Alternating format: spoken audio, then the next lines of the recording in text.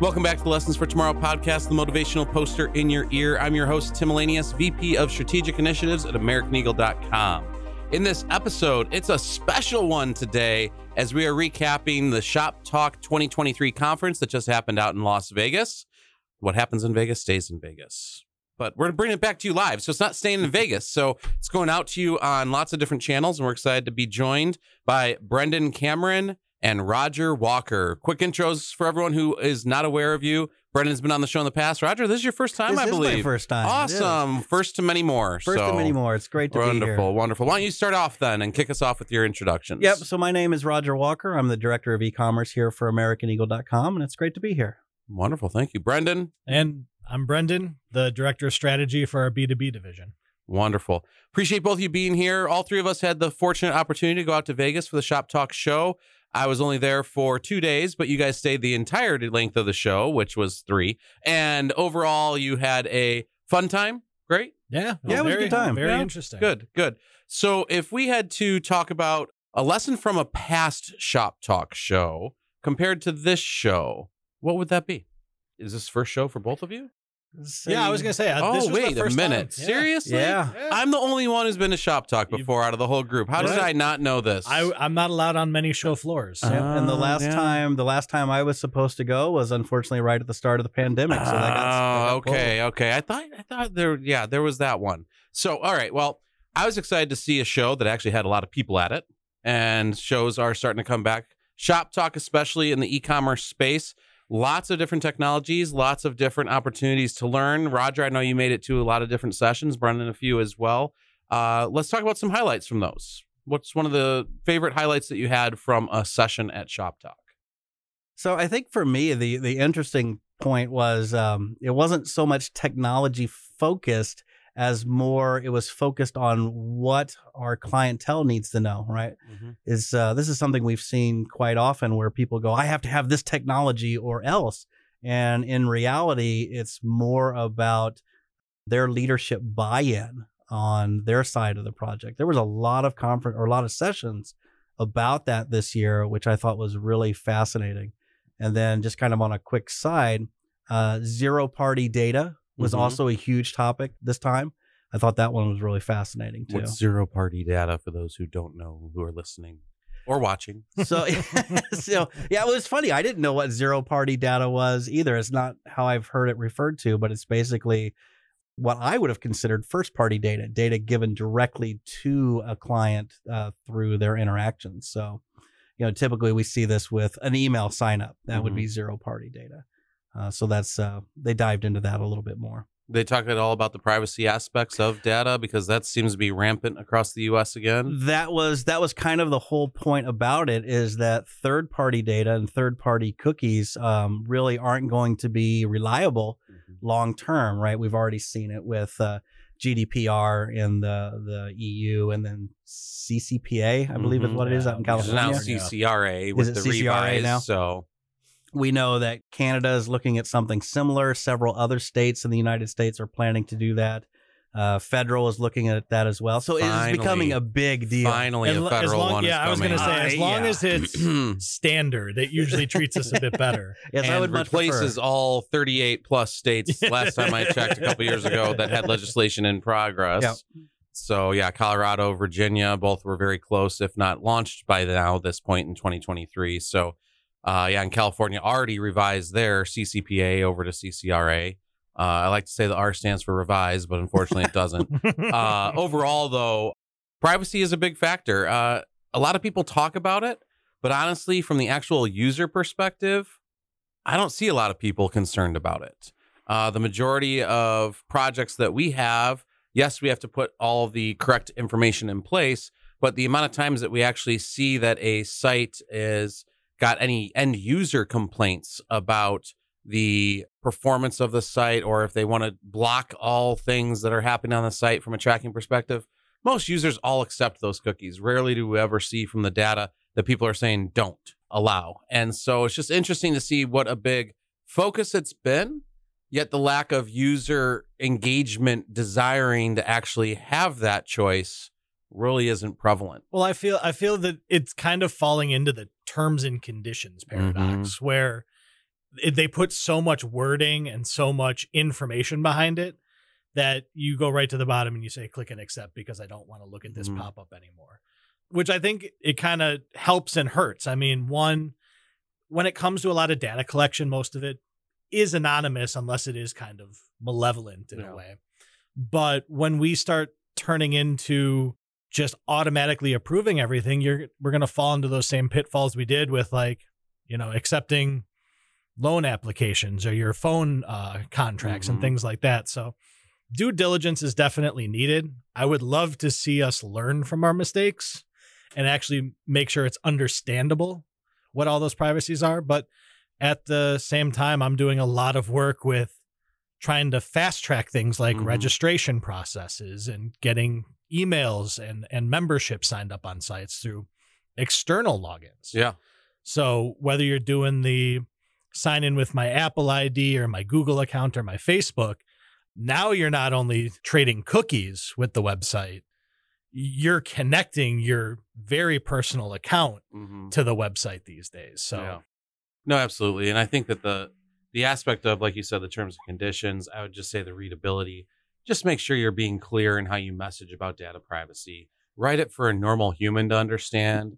Yes, you will probably have some aspects of legal department who says you have to write it this way. Great. That's fine. But try and make sure that you still message to the human that's reading it at the end of the day. ELI 5. Yeah, exactly. Explain like I'm 5. I thought kind of a subtopic that came out of that when they were talking about this data. You know, we've all seen it, right? Where you go to the website and it says, we'll give you 10% off if you sign up for our email. One of the data points that they had, and they were actually showing statistics that back this up, is that that's really no longer effective, right? And what they were seeing is if they didn't put it behind some kind of offer, they just said, sign up for our email as part of a registration for an account, they were actually getting more buy-in at that point as opposed to try and artificially create buzz around it. So I thought that was actually fairly interesting. And we've seen that trend recently in a lot of our implementations. You know, we don't want those pop-ups that basically get in the way of people shopping, right? We want them to get to the catalog as quickly as possible, not sign up for our email as a first step. Yeah. It's important. We need the email. That's how we do a lot of marketing, but not as first step. Yeah. No, absolutely. So I'm going to choose to take my advantage of data privacy and the moment right now and opt out of this topic of this conversation and request the right to erasure for anything that I've said. But overall, let's talk about the next aspect of just where a buzzword that we have talked about on several episodes of the show, headless. And is it still a buzzword? Are we past it? What is going on with that? So I'm so happy that headless is maturing. Yes. Because now it's no longer like me walking into a client or a strategy and then being like, it has to be headless. Like I actually walked by the booth for a couple of Storyblock, who's a CMS, a headless CMS, Commerce Tools, who's a headless commerce platform, Elastic Path, another great headless platform. And all of them were talking more along the lines of finding the ideal client or the ideal user.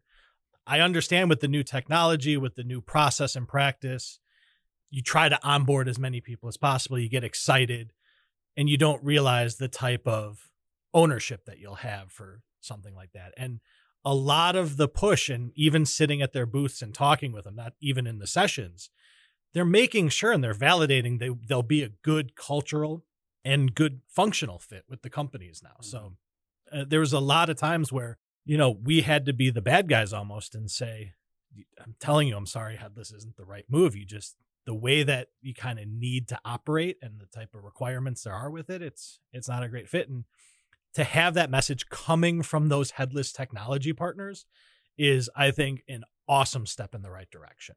There was literally an entire session on this topic that basically said the exact same Brendan just got done saying. You know, not only is there a lot of things that we need to consider long term, but you know, what is the buy-in that needs to take place? It's not one of those things where you just come to an agency like AmericanEagle.com and go, give me headless, and then you're not involved.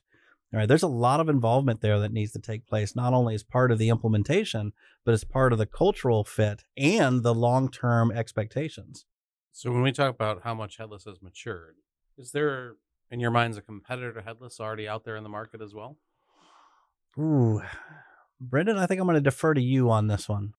Even before that, I was going to say that they took my idea. One of the session or one of the booths there, and I believe it was Commerce Tools. One of their flyers was buzzword bingo. And I immediately thought of a couple people at our company when I thought of buzzword bingo. Oh, I'll raise my hand to that one.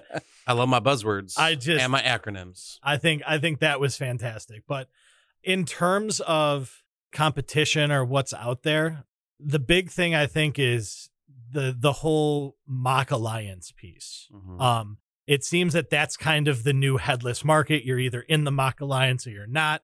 And the kind of partnerships, and I don't want to sound too high school cafeteria-ish, but kind of the niche groups that kind of pop up in that whole environment. You know, people in the mock alliance are going to hang around, refer each other, and work together.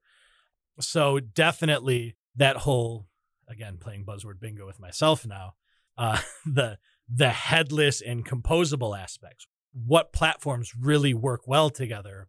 That's kind of the big thing, I think. Maybe not so much competitors to it, but like the competition and what I'm seeing in that in that kind of ecosystem right now. Yep. And ding, ding, ding, you got the winning buzzword bingo because I got you to say composable without saying it. So composable is one that we have been hearing a lot about over the past 2 years. Really, I would say it's been really ramping up even more. But it was headless for a while. Before that, it was DXP. We still have DXPs out there, and now DXPs are headless and they're composable, or they're one or the other. And really, I just want to make sure that our listeners understand that there is value in each approach, depending on the need, as was mentioned, of your organization. So at times, yes, headless can serve you very well, but I just want to stress, don't just try and implement headless to implement headless and add that buzzword into your organization. Make sure it's appropriate, that you have a clear vision and goal of how you're going to measure the success of it, and that's it's appropriate for your end users. And I think this is one of the biggest things that I see is that there's a lot of times that certain technologies are brought in or methodologies to an organization, but the thought process is more about the organization than it is about their end consumer. Whether it's services, whether it's products, whatever it may be, if you're not asking them what their needs are and marrying those into the goals of the organization, then it doesn't matter what you implement because you're going to have a lower rate of success than if you listen to them and implement towards achieving the goals that you have. Yeah, I think internally speaking, I know Roger can probably attest to it more. It's probably a lot easier coming down that deployment path, knowing these are our needs. Here's a platform that meshes, rather than going into like the actual project and project management team going like, hey, Roger, we're going to be on Shopify. Here are the requirements. Just make it work type of thing. No, you're definitely right there. I think something else that's also part of that is having a strong understanding of, your own business, right? We see that quite a bit where you think you know what your business is, but have you really looked at the data to see, are your shoppers, are your customers doing what you think they're doing? Right? That's always the trick. We as our clients know their business. They know it inside, outside. They know how everything goes. So they already know the best way to find part X or product Y. Your typical clientele may not. So we inject that bias into some of our requirements. But Roger, that's the way we've always done. Oh, okay, yes, because back in 1972, in shipping, George had to do that. Yes, so I have a story there, but I'm going to let it go. It's an analogy. We're not gonna go down that road. Yes, nobody wants to hear back over here. Exactly. Nobody wants to hear my We're big going to stay on the pavement, analogy. Roger, Yes. not go off No, the I'm not going to go off the deep Okay. path. All right. So there's a lot there. Definitely, if you haven't already had conversations about headless or composable, just know that we're here to help. We have plenty of people who have worked on projects of both and also on projects that didn't need either. So just want to make sure that we talk through the right solution for both achieving your goals, but also your end consumers or customers. So I'm going to keep moving us along here. What makes a project successful from a client's perspective? And closely related, when does e-commerce shine as a part of business practice in a post-pandemic world? Roger, thank you for beautifully writing that. So I'm going to go directly to you first to respond. Oh, thanks. Appreciate that. So I guess the 2 points to this is with the projects that we see that are truly successful are ones that have senior leadership buy-in and they've got a stake in it, right? So oftentimes we'll have our primary point of contact. They're the ones leading the project. They're the ones making the decision, but they're doing this in a vacuum, right? Senior leadership doesn't have visibility. It doesn't have buy-in. And these projects just kind of tend to wander with no oversight. The ones that are truly successful have a lot of top-down leadership that's involved. And then, again, we're looking at what is the best for our clientele, not necessarily what is it that the marketing department wants or the accounting department wants. It's what is the actual business need here. As far as e-commerce in a post-pandemic world, we're still seeing this. Sorry, go ahead. It was, when does e-commerce shine as a part of business practice? Oh. That shine was a very key word in your original question. Ooh. All right. When does it shine in a post-pandemic world? We still see a lot of e-commerce presence. So when does it shine? It shines in the fact that we can get our information out in front of our clients and then either sell them online or bring them back into the store if we want. There are still a lot of people who don't want to go into a brick and mortar store and be exposed to people. Of course, I was like that before the pandemic myself, but so that's where it really shines. It shines as being that advocate for your product, for your service, right? It's the 11th salesman. It's that guy who's working 24/7, 365 and never sleeps. That's when it really shines. I would agree on that. And then also with e-commerce, you have a lot more flexibility in terms of pivoting. Imagine you're in a brick and mortar, you have that fixed inventory in your store and on the floor itself. If, let's say, the something in the very back corner is suddenly selling really well, I have to take everything down from that current shelf. I have to take everything down from the shelf up in front, move all of the inventory up in front so the shoppers can find it. With e-commerce, I go into my listing pages or my merchandising tools and I say, boost this trending item, pull down that other item. Because your back room, your warehouse, you don't need to move anything. You just need to know how much is there. Another thing is really accelerating some of those fulfillment options. The people that thought that e-commerce meant I wasn't getting anything for a week. Now I can go online, place my order at home, get in the car, and by the time I get there, I can pick it up most of the time. So giving that sense of urgency now and letting your customers know that that is part of e-commerce. My acronym game, BOPIS, is on point because, buy online, pick up in store, having the will call. This stems even into where I focus a lot of time in the B2B sector, doing things like will calls or truck pickups, where now they could get a notification and it'll have the dock number they have to attach to. Having all of those niceties that you had with in person now getting funneled into workflows online is just fantastic. We're seeing a lot of that. I can think of 3 examples right off the top of my head where even before BOPIS became a buzzword, we were starting to do it. Is it BOPIS or BOPIS? Because I just want to be clear. Ooh, BOPIS. Is this a GIF question? BOPIS. Yeah. To me, it's BOPIS. It's like BOPIS. Is it? Yeah, that's it. It's like the Coke and Pepsi challenge. Yes. It'll be endlessly debated. Well, we all know that Coke is the right answer there. Actually, the right answer is Dr. Pepper. Jenks, you owe me a Dr. Pepper. All right. In my office. You drink diet, though. No, I'm just kidding. All right. So continue. You have 3 key examples. Oh, if we really want to go into those, sure. Yeah, I do. Mars Electric was one. So that was a project that we just did I don't know, time. I'm losing track of time, but I think it was mid last year. They would do deliveries. So they had their own trucks. You would buy online, schedule it for delivery, and then their own trucks would come out and deliver it. There was some special pieces there because just like buy online, pick up in store, you can't do that if you're in California and they're in they're in South Carolina. So that's bogus. Oh man! Buy online, get it delivered. I think my brain just melted there a little bit.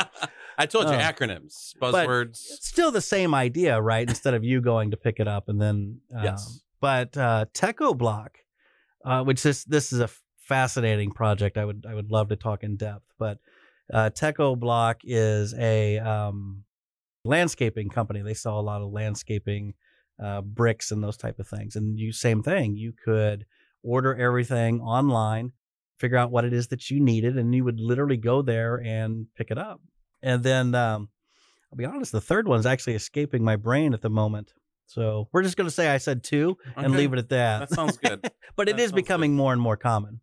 And I guess the third that we could talk about is you talked about getting it delivered as well, but then also we learned about the curbside aspect of pickup, right? Where you don't even have to get out of your car and they bring it to you. The other factor I would also say is the return aspect. And especially during the past several years, 3 years to be exact with the pandemic, we really saw a pickup in the increase of products and I've talked about this on the show before, but even the loyalty to a brand being abandoned in order to be able to get something quick. However, that also then resulted in more returns when people were dissatisfied with when they bought from just whoever they found that had inventory. So it's just an interesting aspect of how when you lose the brand loyalty and you look at the fact that you're shopping with the first that you find an inventory with, if your messaging says how long to expect to be delivered, would you still stick with that brand that you were already loyal to before?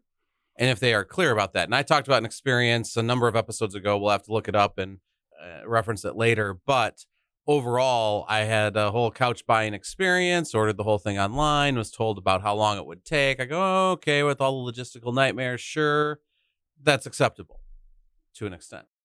Then, right when I was supposed to get it's going to ship and you should get this delivery date, I get and we're delayed by another couple weeks. And then another couple weeks go by and I'm delayed another couple weeks. And at this point, I'm a couple months past when I was expecting to receive it. And then I get another, now it's 3 months later.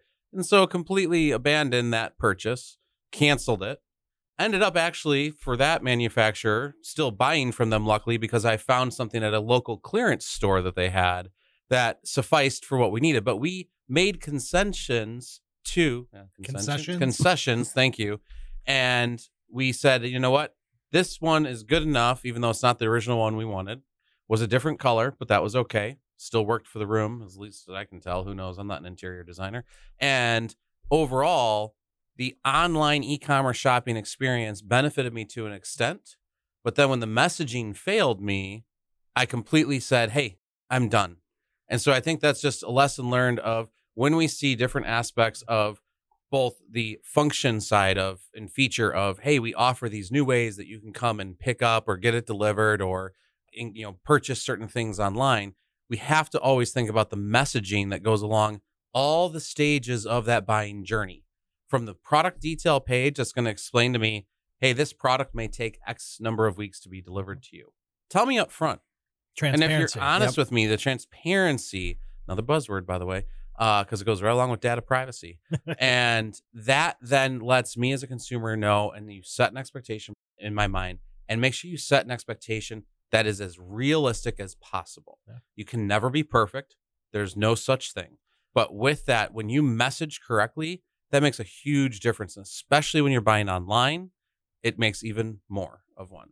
I completely agree with that. And now everybody knows global supply chain was difficult, right? So people are willing to give a little bit more leeway, but everybody has a story, Tim, just like yours. It was delays. It was bad on everyone. That's the thing is everyone was worried like I'm going to lose like sales to my competition. Be like, they're in the same supply chain that we all are in. Yeah. But the ones who had the right messaging, I felt were the ones who actually maintained the loyalty throughout. Yep. Now, all sorts of different aspects about that. We can't go into all of it. So I want to go into our last topic here as we kind of approach our wrap-up point. But I want to make sure we hit it because it is a fun one for how it was listed for me to make sure that we talked about. And that is tax. If you're not thinking about it, you're doomed.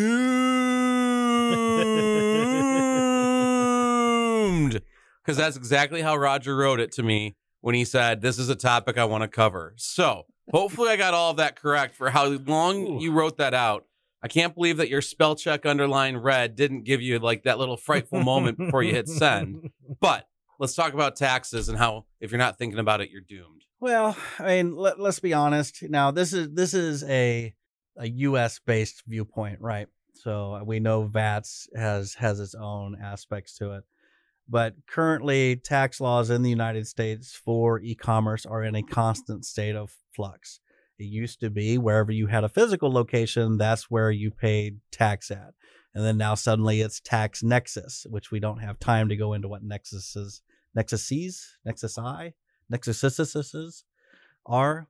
But at the same point in time, the laws continue to evolve, right? And a lot of times what we see is nobody's thinking about these things, right? It's, I need an e-commerce site. I need an e-commerce project. I need a new e-commerce whatever. But we're not thinking about tax. Oh, it's just tax. Do tax.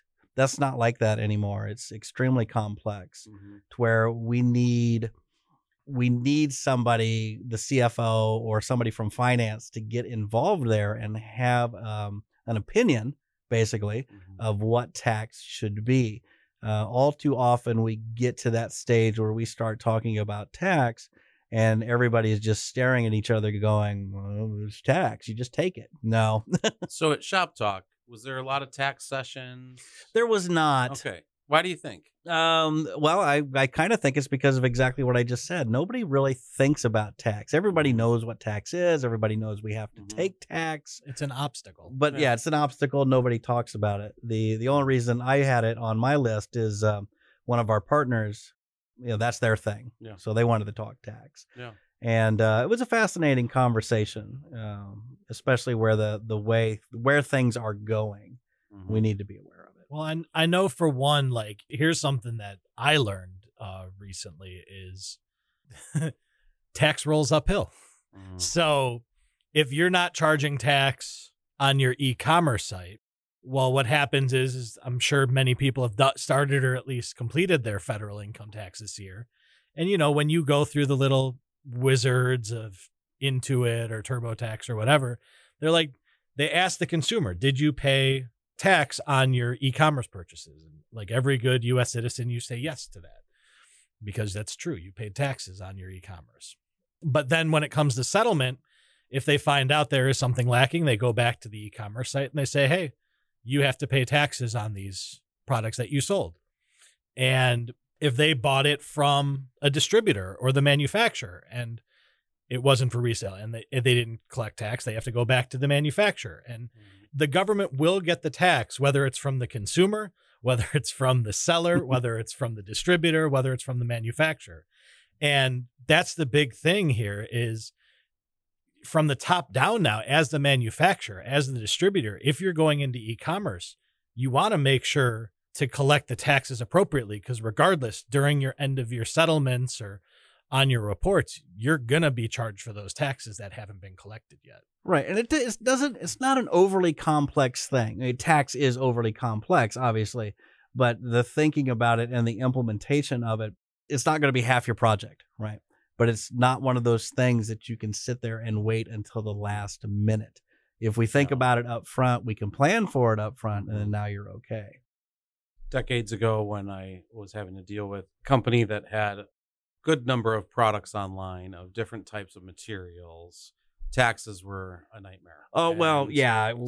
Then you find a good tax partner, though, and then they handle a lot more of that heavy lifting. It's incredible, to your point, how we can now integrate in a tax solution that provides a lot more seamless experience, less manual intervention, so that you can then really get the taxes set up correctly overall. Right. I'll walk back my comment a little bit because I see where you're going. Yes, taxes. Are you moonwalking it back? I am. I'm moonwalking perfect. It back. That's there how we're doing go. It. Tax is complex, right? Especially once you start talking tax exemption or tariffs if you're importing, exporting. So yes, tax is ridiculously complex. but it's the aspect of the project, right? Mhm. Because if your tax is that complex, from the project implementation standpoint, that's an easy win. We're going to get you paired up with a partner. That's all they do is tax. Yeah. Now it's easy for everybody Mhm. in terms of implementation. Yes. Yeah. And I mean, it's having that shield, Mhm. because a lot of those partners, they do audit protection. Mhm. They do all the documentation management. So if somebody does say I'm exempt, that service is going to kick back and say, I'm sorry, your exemption certificate expired last month. Mhm. And it automatically charges tax again. Yeah. So having all of that work done without needing to do your end of day settlements or doing callbacks, like, it's one of those pieces. And I know it's been looming over our heads as consultants for the past decade, where it's only going to take one law to drop that says, if you're not charging e-commerce, everything's coming back to you. Mhm. So whenever it happens, and we know it's going to happen eventually. All right. So, Shop Talk, successful show, good lessons learned. The one thing that I think that is a unique fact is I saw the world's biggest speed dating setup Yes. for the Did I miss one-on-one this? sessions Yes. that were for meetings, three football fields long of just tables for one-on-one meetings. Now, I have to say I did a couple of those, and they were actually really fun. You only had 15 minutes, and it was not actual speed dating. It was Yeah, no, I'm with you, I'm conversations. with But you. overall, just for our listeners so that they know, and especially my wife, who most likely never listens, but I have to mention her on every episode. So I'm definitely going strong here. I think this is episode 51 at this point overall. And yes, incredible that they had that set up. But I was just, again, to an earlier point that I made, amazed at the turnout for Shop Talk this year. And I was actually really excited to see that and to see people in person having the conversations, understanding what others were doing with the challenges and roadblocks that they faced or the successes that they've had in certain areas or channels. And I think that's that, biggest lesson learned as we look forward in the future is make sure that you're finding the right conferences for what you need to do. Consider different team members who might need to be exposed to the different session material, to potentially different partners. And as always, if you have any questions about e-commerce, about websites, about digital marketing, reach out to AmericanEagle.com. At this point, though, I'm going to have to wrap up our show because if we keep going longer, we're going to have to split this into 2 episodes. And really, I don't think we have enough content for another that's going to be valuable because we're just going to go off on tangents on a whole bunch of other Talk stuff. After dark. So, yes, maybe that's a future one. Shop Talk After Dark. But right now, I want to thank you for tuning into the future by listening to the Lessons for Tomorrow podcast. For more information about the topics discussed today, check out the description of this episode. If you want us to cover a topic or submit feedback, email us at lessonsfortomorrow@americaneagle.com and let us know. Be sure to follow this podcast wherever you listen to them or watch them to stay up to date. And while you're at it, if you wouldn't mind giving us a rating and sharing this podcast with others to prepare them for the future, we'd love it. Don't forget to follow us on social media, where sometimes I'm there and sometimes I'm not, depends on the day and the channel. This episode is brought to you by AmericanEagle.com Studios. I'm your host, Tim Elanius, and I'll catch you in the next lesson.